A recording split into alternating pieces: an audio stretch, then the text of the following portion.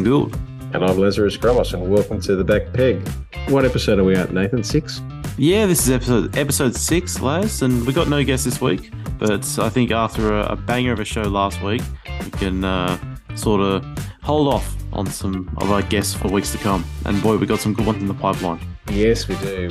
We won't give anything away as yet, obviously, but I think next week's episode will be one to savour. Looking forward to next week's as well, as much as I'm looking forward to this week's. Absolutely. Just because there's no guest doesn't mean it's going to be a rubbish show. Always enjoy button heads against you, Nathan. Yep. as we have been doing for the last couple of weeks on the other program we often feature on 2SSR. Yes, all months. I mean, it feels like we've been button heads since October, but that's fine. It makes for good content, as they say. That it does. Hey, if we sat around here on this podcast for an hour each week and we just agreed with each other, what's the point of that? Exactly, 100%. No one's going to enjoy listening to that. People know that we're not going to agree anyway, right? You're a Man U supporter. I'm a Newcastle United supporter, right? I don't wish you any luck against the other team that you're playing tomorrow morning, because as we're recording, right? I could care less. I won't be watching that. No, that's not true. I'm a football fan first. No, surely you want my team to do well tomorrow morning. Surely. Look, from a football perspective, I do. Right? Yes. No, but just you being a Real Madrid supporter, of course. Yeah, exactly. If I was donning on my supporter's hat, I could care less. I hope there's a hole in the Camp Nou and both teams go down. But there was a similar feeling from this morning with the Arsenal from Manchester City, 22 red cards and both teams lose somehow. I wish them both well. Yeah, but yes. So plenty more on that front because we have a cup final coming up very soon. But hang on, let's be serious for a minute though. What good would sport do we have be? to? Yeah. Well, okay, I guess not. But let's just keep some perspective then. All right. We don't necessarily need to be serious, but let's keep some perspective. What good would it be if sports didn't have the antagonist team that you enjoyed going up against or that you wanted to see defeated? Right? I mean, that's what football is. It's getting one over on the other guys. Yep. That's all it is. And when it all boils down to it, we love seeing some beautiful football out on the pitch, but it's just as much about getting one over on the other guy. Sydney FC would not want to see the demise of Western Sydney Wanderers from an organisational perspective. Real Madrid would not like to see the demise of Barcelona. Do they want to see them suffer and not do so well? Yeah, sure. But, you've got to have these rivalries. You've got to, That's it. They've got to exist. Otherwise, what fun would it be? We'd no fun at all. We'd all be happy flowers, as Pep Guardiola likes to put it. Well, Pep's no one wants to be a happy flower. Pep's a weird one at the best of times. That's what makes him brilliant, I guess. Yeah. Yep. Right. Like him alone. There's a fine line between what is it? What's the saying? There's a fine line between genius and insanity. That's right. Do you think there is a dark side to him? I think there is a real dark side to him. We just haven't seen it. You just don't see it. What are we talking about here? Some like heinous act away from football? No, not necessarily. Just the way that just the way he conducts himself. I think because I mean, look, you've got to have the yin and the yang, right? And he seems like one that has a lot of yin and yang. It's all about into the media. He tries to portray tries to play as much with a straight bat as possible, if I can use an analogy from another sport. But, man, you don't get situations like Cancelo, Ibrahimovic, other things if you don't have a strong dark side to you, if I can put it that way.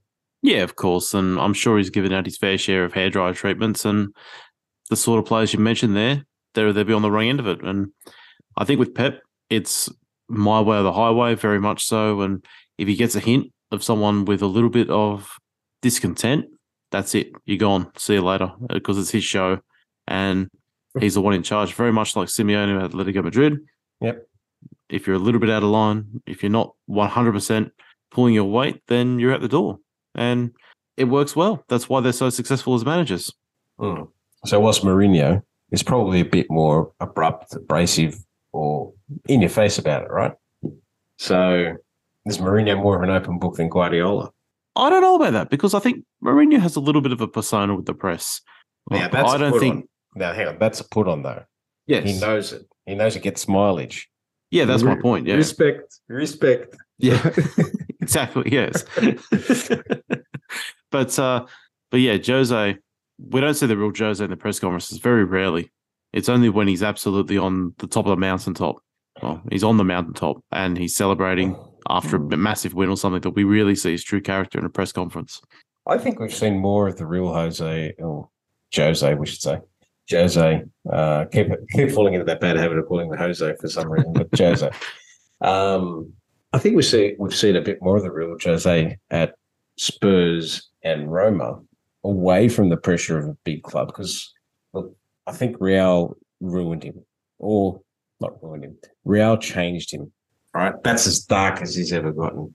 Okay, and Guardiola, obviously, that took a toll on Guardiola as well. Right, so I mean, the intensity of that rivalry back then as well was incredible, and the fact that it took someone like Jose to actually break the stranglehold of Barcelona at that time just goes to show how much it took out of them, I think.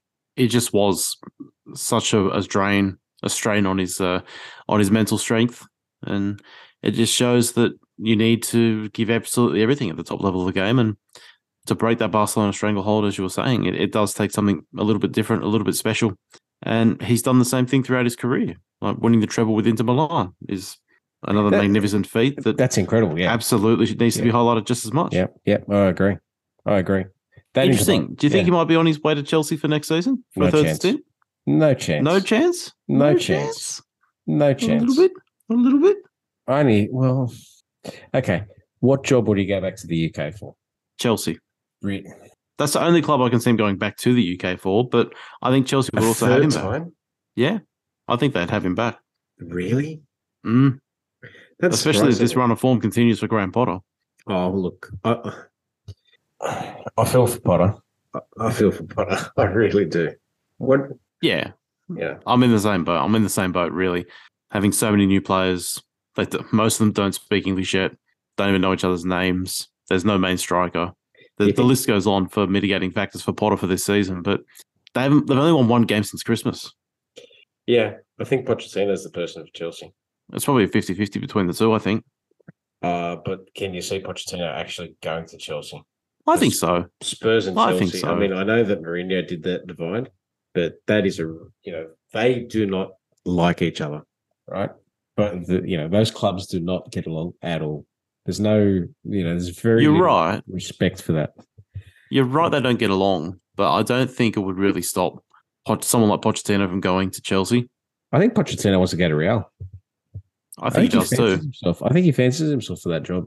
Maybe Jose's going back to Real. No. Would you have him back? No. I wouldn't even have Jose at Newcastle, even though I see the romantic side to that because of the Bobby Rob. No, because the Bobby Robson. Yeah. Right. There is a romanticism around that, right? Jose of the 2010s, possibly, but not now. I think Jose's just ready for a national team role, but he seems to be liking life in the Scudetto. So and Roma seems to be a good fit for him. I think so. So maybe he'll hang around after all that. How do we get? Yeah, maybe he'll be there for a couple of seasons still to come, perhaps. And the way Italian football is at the moment, where you've got Juventus up and down, Milan the same, Inter, one season they're good, one season they're not. Napoli have come from nowhere this season and absolutely stormed the league. What's to say Roma can't do the same next season or the one after? I think that's the story of European football, that one. Napoli. I think the story's still got a few more chapters to write as well. In terms of their fight for the Champions League. Yeah. Because the way I see it, we've watched 4 games from the Champions League this week. Oh, they were boring. They were shocking games, all 4 of them. They were woeful. Maybe the Bruges-Benfica one was the best of the bunch, but still. Bring on the Super League. Hey, you've gone down the run sheet a little bit here. Nah, bring it on. No, look, I mean, those 4 games we saw, they were dreadful. And I look at the 4 teams from England that are in the European Champions League. There isn't anything there that screams that any of those teams are ready to go and win the whole thing. Chelsea out of form, Liverpool are nowhere, Spurs are nowhere, and City, yes, maybe they're starting to click into gear, but that's a massive ask for them to go the whole way and win the whole thing. I think Real are not the same team they were last Don't season. dish Real, all right? Real Madrid They're are not now the same team they were last the season. World Club champions. I will not have What do we any. do? The newly crowned World Club champions. Who'd you Right. beat? Al Hilal. Hey, who beat Flamengo? Thank you very much. Do you mind? You might as well have played Cristiano in one. Oh, come on. Al Hilal, Al Nassr. What does that matter? Hang on, wait a second. Oh, hello, got there on merit. Yes, they did get there on merit. Okay, but are you telling me they're the second best club team in the world? They beat the Copa Libertadores champions. Yes. Have you seen the clubs that play out of South America? Have you? So you're suggesting that Real Madrid are the best team in the world because they won the Club World Cup? No, I'm not saying that. They're the best team in the world because of their history, which is very storied. Right now, hang on. There are teams around the world that have won more leagues, right? But if you were to give a weighting, to the Spanish league against top of my head, Olympiacos, for instance, in Greece, who have won God knows how many national titles, right? The weighting of the La Liga is a lot more than what the Greek title is. Yes, I'm obviously not going to dispute you on that. Okay, well, how many titles have Ajax won? Plenty. Okay, probably more national leagues than what Real Madrid have. Yeah, probably so. Yes. Okay. Do we agree that the La Liga would have a heavier weighting than the Eredivisie? This is the longest detour to make a point I think I've ever seen. I don't know what is your initial point here. Like, what are you trying to prove? Nothing. We're just talking. Hey, listen, we're having a chat about football, right? This is what this show is built on. It's about talking shit in the coffee shop, or in this case, in a virtual coffee shop, right? Because you're trying to say that because Real Madrid beat Al Hilal, they're a threat to the Champions League this season. No, not at all. I'm not saying that. I said don't dish the World Club champions, right? Now, are they a threat? Are they a threat for this year's Champions League? What do you think? I think it's a completely open race. As I was saying just before, the English teams are not quite where they have been in recent seasons. Nathan, say the same thing. Tell me what you think. PSG, for Bayern Munich. They're not really. There's no team in Europe of the favourites leading into this season to win the Champions League that is firing on all cylinders. No, there's no standouts. There's no standout. If you went down the top 6, 7, 8 clubs at the bookies in August to win the Champions League for this season, well, who are they? None of them. It'd be City, Liverpool, Bayern, PSG, Real. As a 6th, maybe can toss in, I don't know. Keep it a 5. Atletico. Keep it a 5. It's a clear 5. That's it. I don't think any of them are primed and ready to go and blitz the rest of the Champions League knockout stage. What doesn't So help? my point is that I think this season the door is open for a roughie to win it. Yes, but 100% agree with you there because of the fact also that in the round of 16 you've got 4 of the heavyweights up against each other, right? You've got PSG versus Bayern and you've got Liverpool versus Real. And then you got the likes of Club Brugge against Benfica, and one of them could play Napoli in a quarterfinal, for instance, or Borussia Dortmund for that matter. Then you've got a real roughie getting that far into the tournament. That's where it's wide open. Yeah, 100% agree with you there. But do Real fear Liverpool? They won't fear them, but they'll respect them. And they're very familiar against each other as well because they've played each other countless times over the last 3 seasons or 4 seasons in Champions League. And Real have the wood. They do. And they're absolutely favourites to go through to the quarters against Liverpool, just purely based on recent form. And Bayern have the wood on PSG. But Bayern still aren't playing as good as they have done under Nagelsmann. They don't have to. That's also a good point because Real Madrid were rubbish for most of it last year. Oh, come on. And that went through most. You can't deny that. Real Madrid was completely second bested. Benzema was brilliant. In moments, sure. But Real Madrid were completely bested by Man City over the 2 legs. Yes. Yes, they were. It's a lot closer than what you think. If you take out a certain 10-minute period from the tie, City win that comfortably. But hang on. All games are hinged on either on time in moments in time.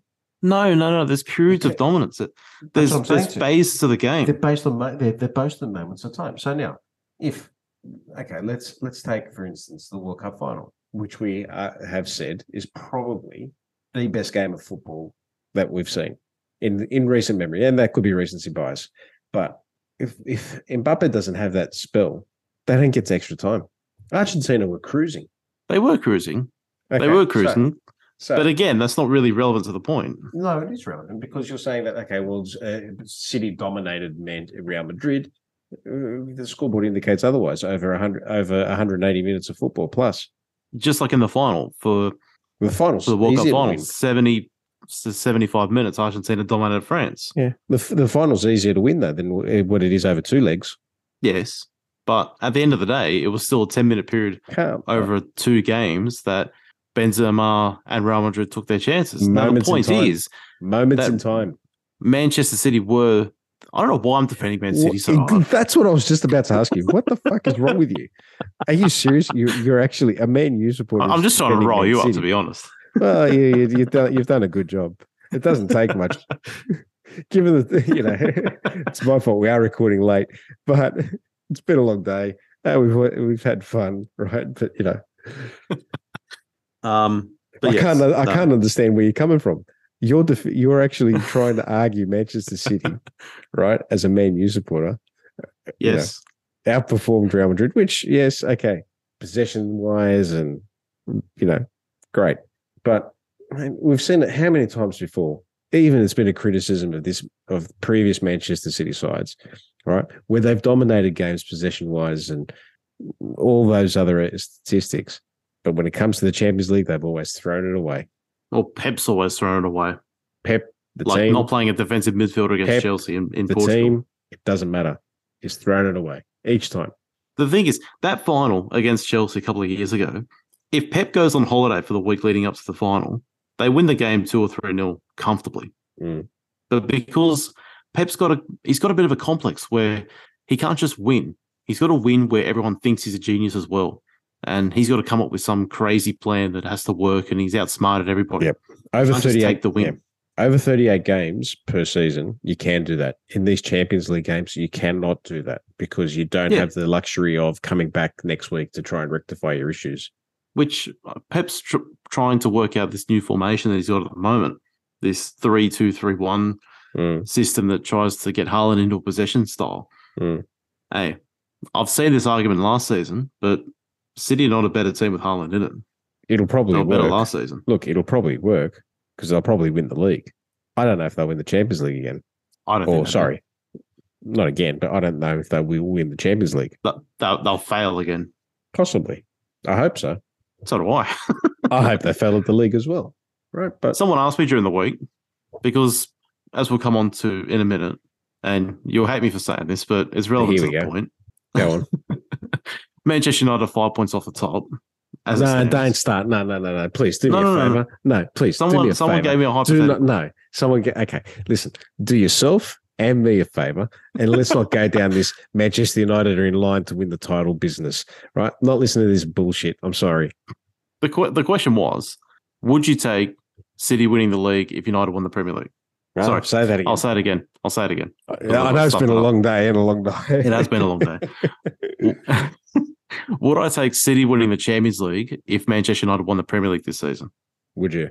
The answer is no. Why? Because the Champions League is the one thing we have left over Man City. No, I can understand that. But you know, so at the end of the day, so you wouldn't be happy if Manchester City won the Champions League and you, because I think that's a bigger party, and your lot win the Premier League because they don't deserve to win the Champions League. That's a different kettle of fish. How many times have they booed the Champions League song at the Etihad? That's because, hang on, listen. I know why they do it. Okay, all right. I know why they do it. They're very salty still at UEFA, right? Yes, and absolutely. I'm sure they can't wait for the Super League either. Right? yeah. We'll come on to that, but they're probably one of the biggest proponents of it, aren't they? Correct. Well, they're a bit salty about UEFA, but funnily enough, UEFA may have done them a favour right now. No, they're getting pretty salty at the Premier League as well. Yeah, that's what I'm getting at. But I thought it was rich that the City fans were booing the Premier League anthem at the weekend. That's right. So UEFA, All right. The practice with UEFA and the story with UEFA could actually have them in good stead to try and mount a defense against these charges and allegations. These alleged charges. That's right. The Man City's lawyers are match fit. Oh, geez. Modern football, huh? Modern football. Listen, politics and sport and politics, they go hand in hand, unfortunately. And there's a new the politics of sport is crazy in itself, and the business of sport. Yeah, but yeah. And there's potentially a new sovereign fund at the big table in the Premier League as well coming up. Okay, tell me.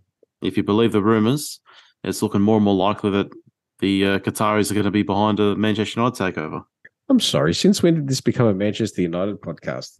It's relevant to the point again. No, it is. It is. I'm just taking the piss. You know that. Oh, I fully know. You're getting back at me for the Real Madrid chat before. That's right. That's right.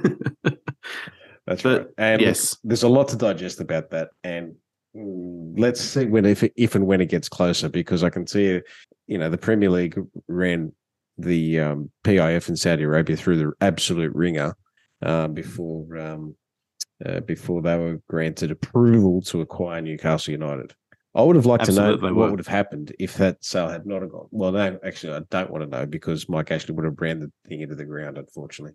You'd be in League One right now, or on your way there. It is best to put us in League One, I can tell you, from a business perspective as well, let alone on the field. But the bid deadline for Manchester United apparently is Friday this week. Mm-hmm. Listener, by the time you listen to this show, maybe you already know who is going to be the front runner. Perhaps it'll be Qataris, perhaps it'll be Jim Ratcliffe, perhaps it'll be some US investment bank that's come to the fore. Is it disrespectful to call our listeners backpackers? Hey, I think it might be catching on. I hope so. Or do we just call them peggers? Peggers for short, I reckon. Peggers? All right. Let's go with peggers.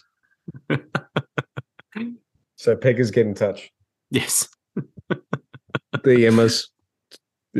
Send messages on Twitter, whatever you like.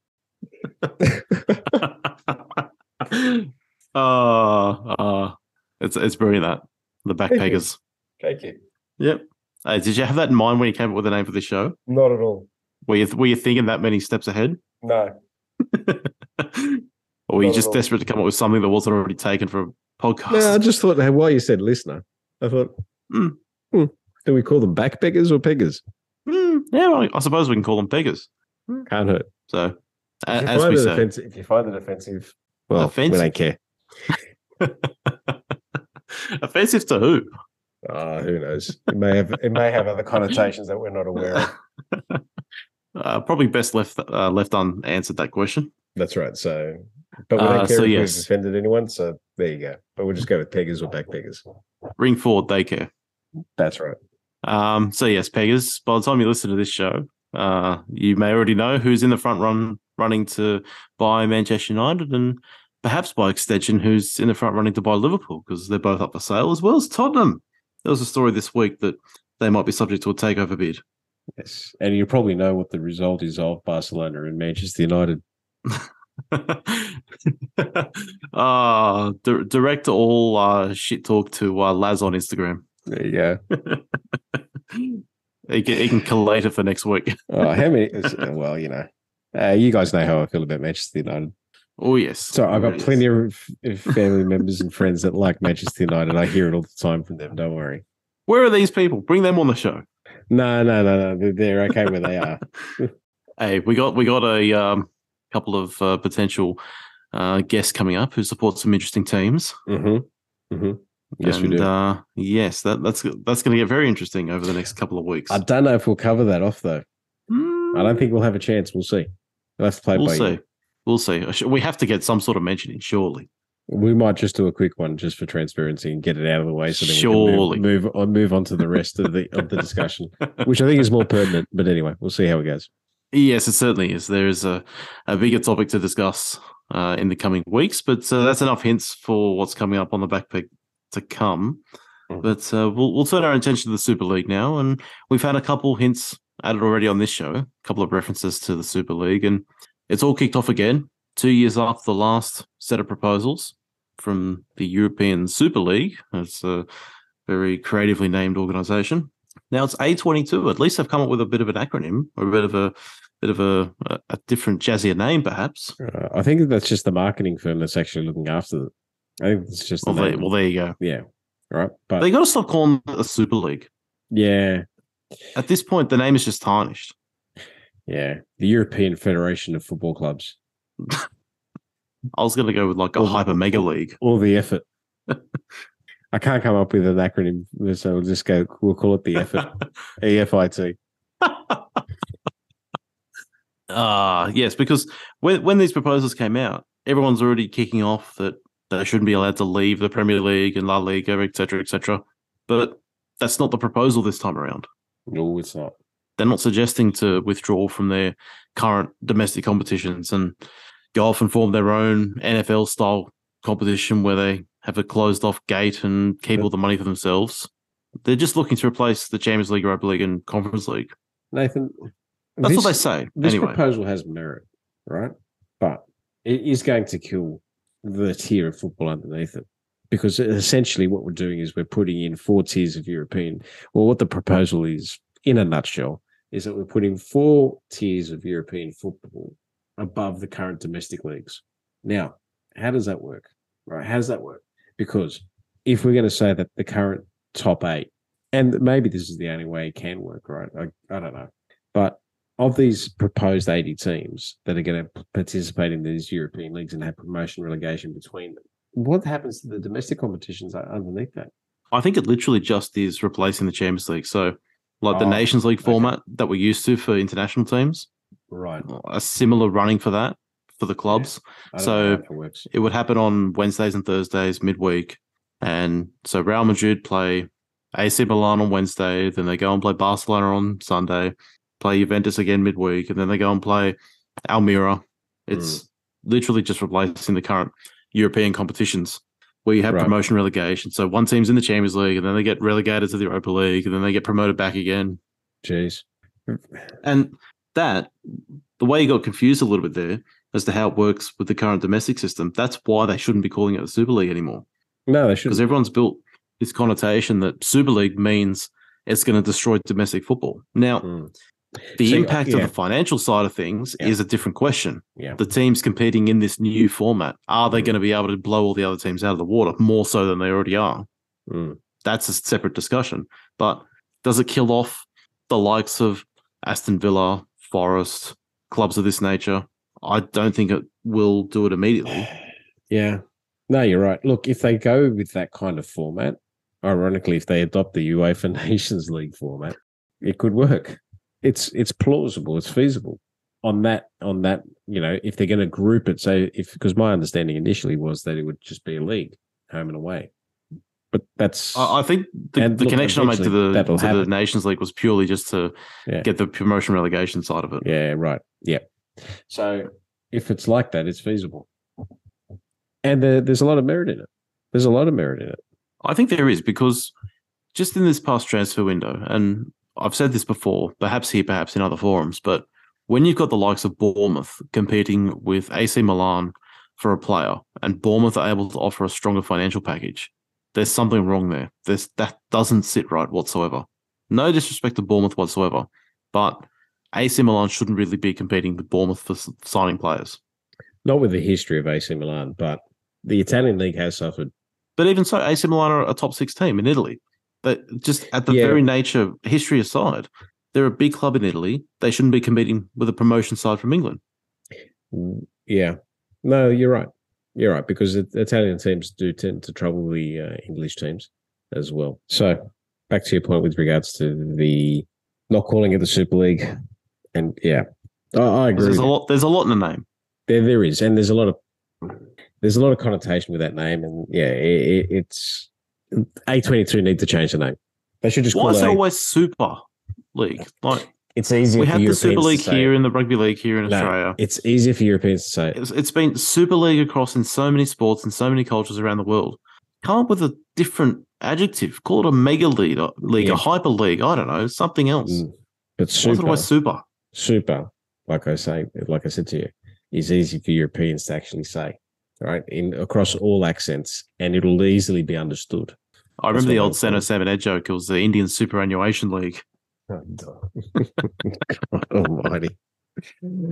Oh, move on. Next topic. We've killed that one now. Look, the trouble is they can't call it the Europa League because UEFA's already moved into that because that would have been a really good name for it as well. But yeah, It would have, yeah. but there we go. I'm sure. Look, there'll be another name for it. I think so, but you know. Laz, do you think this is something that needs to happen to save European football, as it is often referred to? Come on, we can't have a round of 16 like the rubbish that we just watched. But Seriously. does that speak to the format or to the competition itself? Bit of both. Bit of both. I didn't think that the format there was anything wrong with the format, but yeah, it's it hasn't been great to watch. And there's no guarantees that it won't be great to watch when they do changes either, right?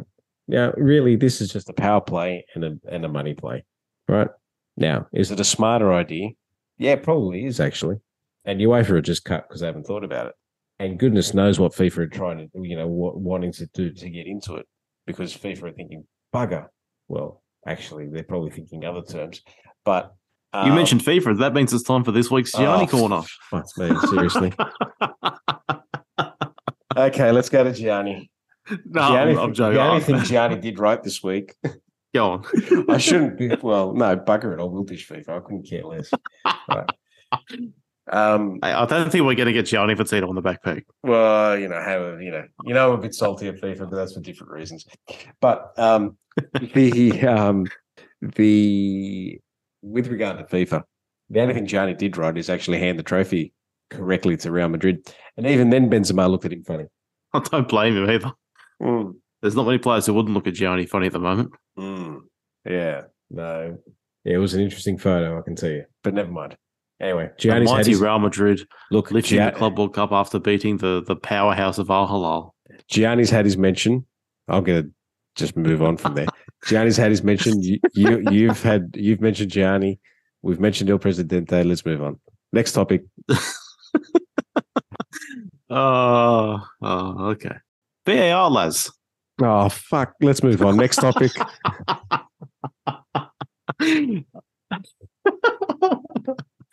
Oh, jeez. We can have a VR scrap in another episode. It's been a rough week. Look, we can't. No, well, yes, but come on. Look. Next topic. No, I'm empathetic to people, but when the excuse is dished up, you wouldn't even say it, right? You just don't say it. You know what? Howard Webb, he obviously needs a lesson in PR. Just don't say it, man. Seriously, you cannot say, I understand the need for transparency. I appreciate the need for transparency, but to say that someone forgot a ruler to bring so he couldn't draw a line on anyway, I think I've sworn enough in this episode. Someone's going to think I'm a cranky old man and I got the shits. I don't. Right? You've just been up for all day. Yeah, that's right. But it's just crazy. Seriously, it's mind-boggling. It's mind-boggling. Because there's two that we really should talk about this week. Okay, let's. You're referring to the one. Move on. You're referring to the one at the Emirates for Arsenal against Brentford last weekend. It's laughable. Where they forgot to draw the bloody lines. They just forgot. How do you forget? How do you forget?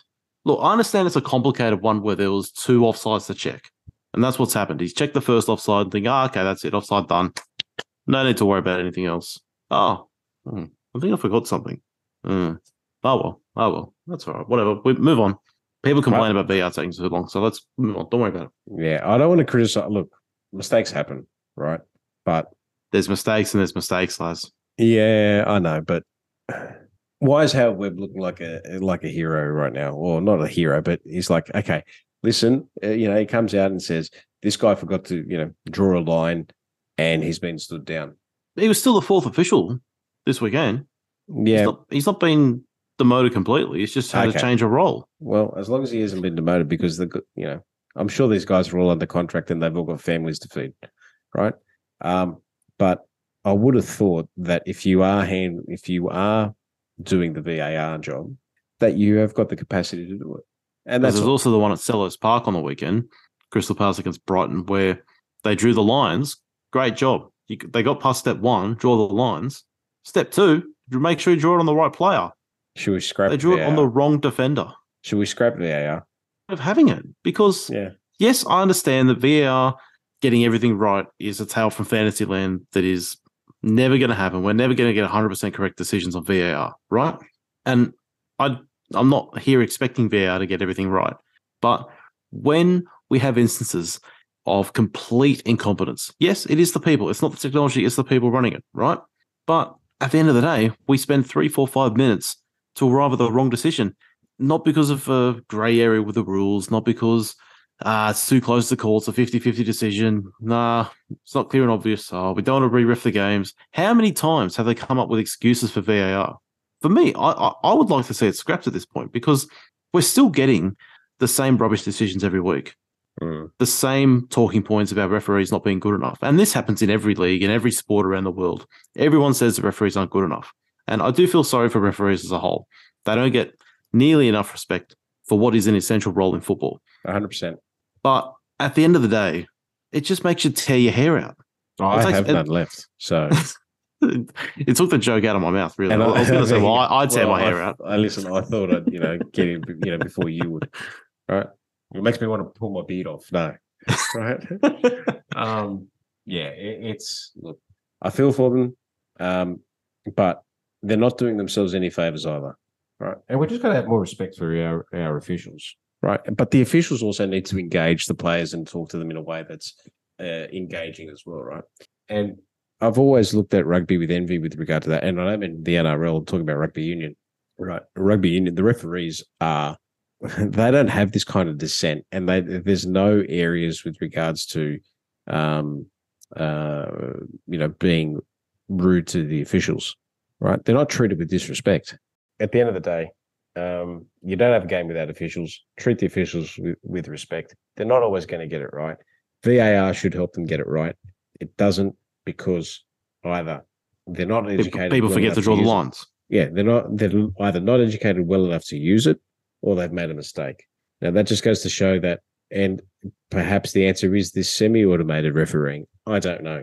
But I think with VAR, when it comes to offside, get rid of it. Let the linesman do the job, and that's it. And I would be happy if if the trailing leg of the defender and the trailing leg of the attacker are in line, right?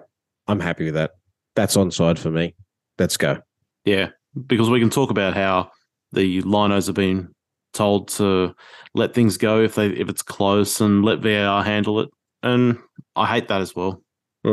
Players get injured for passage of football that shouldn't be getting played. 100%. So if put the flag up if straight there's away. One close, just put the flag up. Right?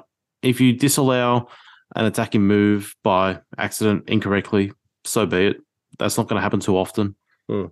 And yes, players don't get injured every time play goes on because there's a close offside. But I'll tell you what, I think the standard of officiating on the field, in particular the EPL, with regards to the linesman, actually, when you do get to see the flag being raised, right, they've actually got it right more often than not with regard to offside. So that goes to show that the interpretation of the rules is pretty good. I don't think many people have beef with linos, to be fair. Not at all. So it's more with centers and VAR. Correct. So let's just go with that. Yeah. Next topic. What do you got for me, Laz? What do I got? All right. A couple of things that have caught my eye off the field. On the field, we should say that the Cup of Nations has started in the women's World Cup warm up. And did you know that the final playoffs for the final qualifying spots for the Women's World Cup are about to take place as well? Is that on in the next week, is it? Yes, it is. It is. It is indeed. So Fantastic. This weekend, actually, it kicks off. Yeah, this weekend. Who we got, Laz? So who's in the playoffs? Who's in the playoffs? We've got Cameroon versus Thailand, and the winner of that will play Portugal. So do they have a player up front called Sue? Moving on. Next. Dear, oh dear. I can just imagine the striker for the Portuguese team called Sue scoring goal, going off the corner and going, Sue. Like I said, moving on. Right. So we've got one spot will be decided between Chinese Taipei, Paraguay, right? They'll be playing on Sunday. And on the other side of that draw will be either Papua New Guinea, go for Papua New Guineans, and Panama, right? So one of those 4 teams will be in the World Cup. Do they go into the group with the USA? Good question. I believe not, because it just depends on there is a qualifier, but there's connotations around obviously the continental aspects of it. So, yeah. So it just depends on how that all plays out, I guess. But because I don't think Australia have got a qualifier in the group stage. No, do we? No, I think that's right. No, they don't. No, they don't. But I'm pretty sure you're right. Do. The USA definitely do. And they'll probably put about 20 goals past whoever that is, unfortunately. That's right. But that's okay. Look, you got to be in it. Got to be in it to win it. You got to be in there. So, and which is good. Then you've got the winner of Cameroon and Thailand actually going through to play against Portugal for the right to qualify. And then you've got the winner of Senegal and Haiti to play up against Chile for the right to qualify. So there'll be 3 qualifiers determined, and we'll know those qualifiers by this time next week. And then we'll have our complete set of teams. Yeah, our complete 32 going to the World Cup. Correct. But the 4 semi-finals are on this weekend, 2 on Saturday and 2 on Sunday. And Sydney time, midday and 5 o'clock respectively on both days. And then when are the finals for the qualifiers? Wednesday, 2 of the qualifiers will be one at midday, one at 5:30 Sydney time. And then on Thursday, the final of the qualifiers, which will be at midday Sydney time. All next week, huh? All next week. So by Fantastic. by the time we record next week, we'll know the final set of the 32 for the Women's World Cup. And maybe we'll be talking about that next week. But something that did catch my eye, which is Women's World Cup related. What the heck is going on in CONCACAF and in particular Canada? My Lord. I'm not across the story, so enlighten me, Les. All right. So we mentioned Canada in the Men's World Cup as well on the Daily Doha, that series that we were doing. Canada Soccer decided to announce cuts to the national team programs, both with the women's and the men's sides through their through the Canadian Soccer Players Association, released statements saying that they were outraged and deeply concerned, and due to the news of significant cuts to the national teams programs for 2023, which does not make sense, because let's think about it. Yes, in particular, we'll get to the Canadian women's team in particular. The Canadian women's team are the defending Olympic gold medal champions and happen to be in the same group as the Matildas, and decided and declared that they would actually go on strike during this international break. But guess what Canada Soccer turned around and did? So the Canadian women's national team was supposed to play in a cup being held in Florida called the She Believes Cup. And they declared that they would go on strike. But Canada Soccer actually threatened to sue anyone from the women's national team that would continue this strike, or that would actually did strike. So what do you make of that, Nathan? Oh, wow. That's not a happy players team. Not at all. And wow, ahead of a World Cup, you have that sort of drama. This Canadian side probably are good enough to go and win the whole tournament. Well, they're a threat to Australia, that's for sure. But if you have to deal with these issues at home, then you're not in the right mindset. You don't have that same spirit that the other teams will have, that you need to go and make a deep run of the tournament. So maybe the Canadians are going to be facing an early exit from this World Cup. And that would be disappointing. Good for Australia, but, you know, it could they both can get out of the group. Yeah, it could galvanise them as well, right? That is true. That is true. We have seen that down the years as well, teams rising to the adversity, sort of 2 fingers up at the Canadian FA in that sense. And the women's national team of the United States, a couple of players have actually come out and supported their Canadian counterparts, obviously, because there would be a lot of the Canadian women's soccer players playing in the NWSL. But you had the likes of Alex Morgan actually tweeting, what do they have to do to win a gold medal? Or sell out stadiums? Oh, wait, they have done it. It's 2023. Wake up, Canada Soccer. You're on the clock. So there you go. So what reason do you see, Laz, as to why they've made these cuts. No idea. Because they wouldn't have done it for no reason. They wouldn't have done it just to spite the team. Obviously, they didn't get enough money from FIFA during the Men's World Cup, I'm guessing.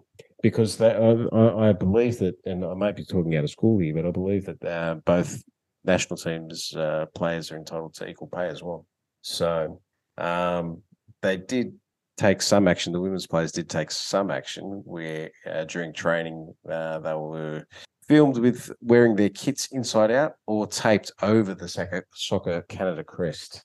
So we've seen that with other teams in years gone by. I think the women's team in the United States as well have done that, if I'm not mistaken. So you've got just think about it for a minute though, right? You've got one of the hosts of the upcoming Men's World Cup and their women's national team are the current gold medal Olympic champions and one of the top 8 threats to this World Cup, the Women's World Cup that we're about to see later on this year.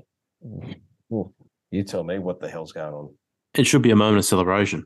It's a golden era for Canadian football, both on the men's and the women's side. Now, the men's is well documented, achieving an appearance at the finals for the first time in, 40 years. And the women, as you say, Olympic champions, one of the threats to take out this tournament in the upcoming months. It should be a golden period for Canadian football.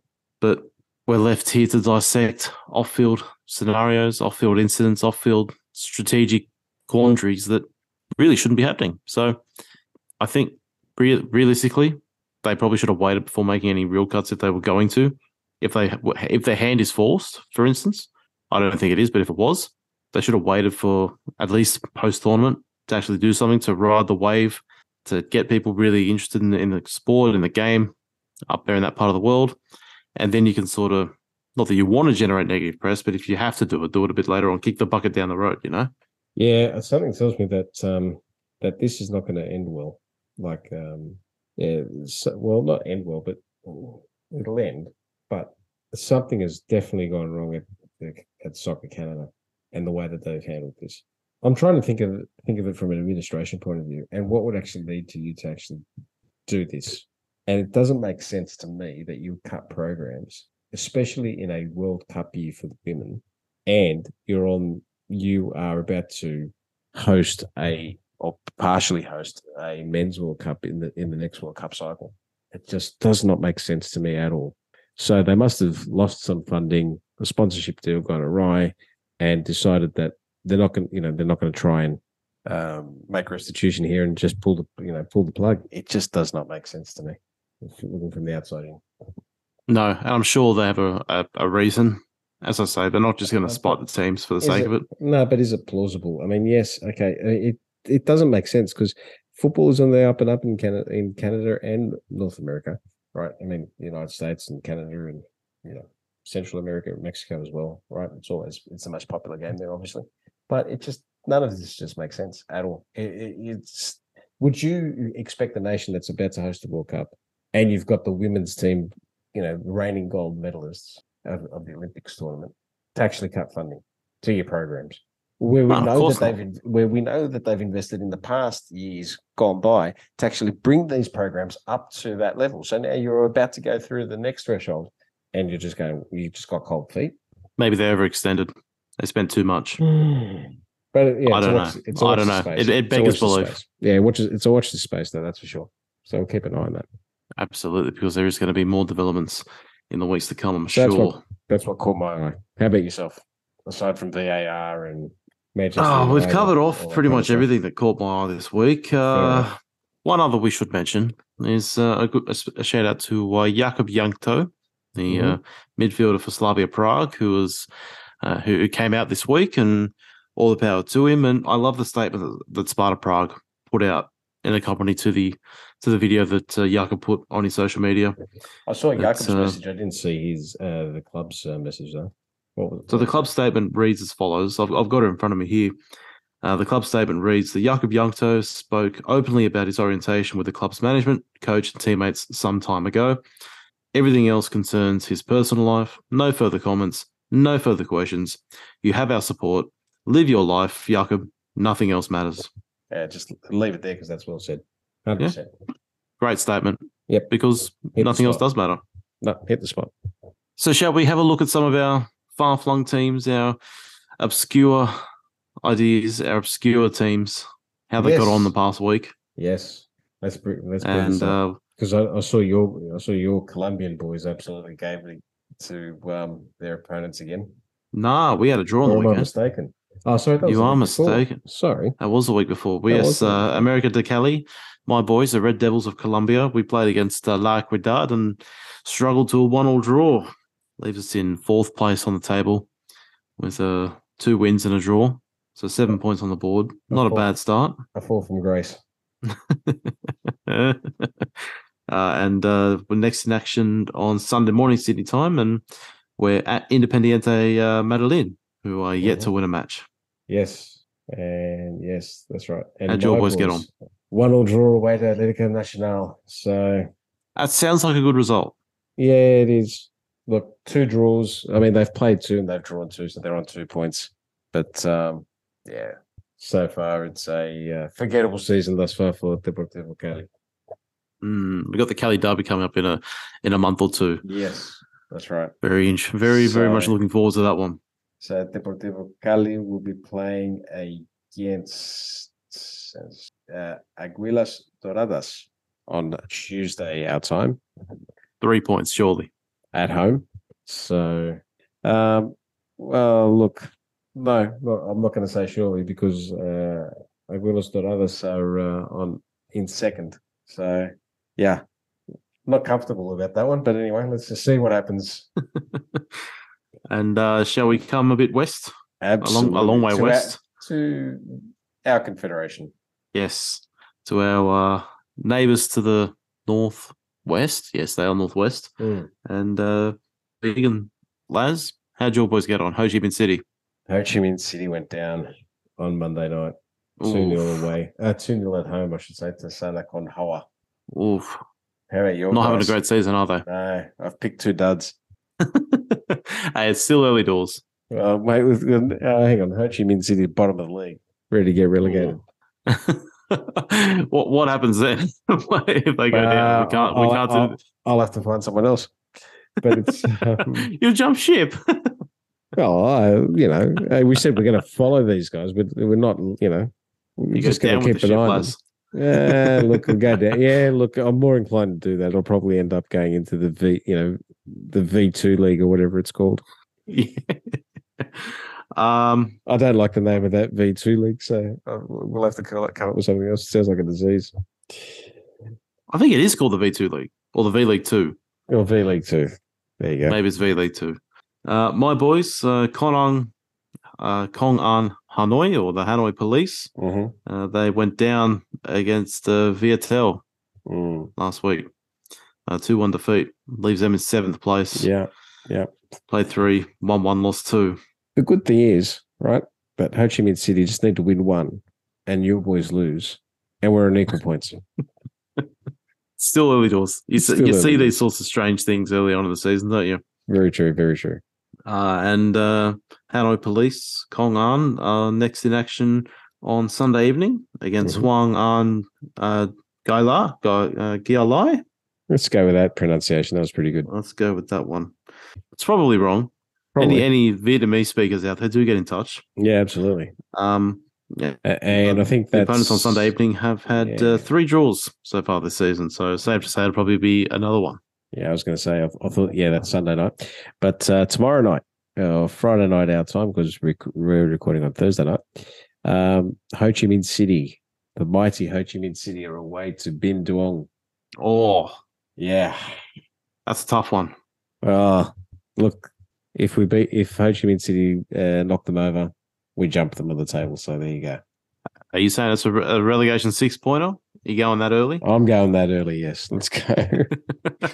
although I did notice that positions 9 through to 14 actually go into the relegation playoffs. So the league will split. I hate that. Yeah, I don't like it at all. Yeah. So look, we'll keep an eye on it anyway and see what happens.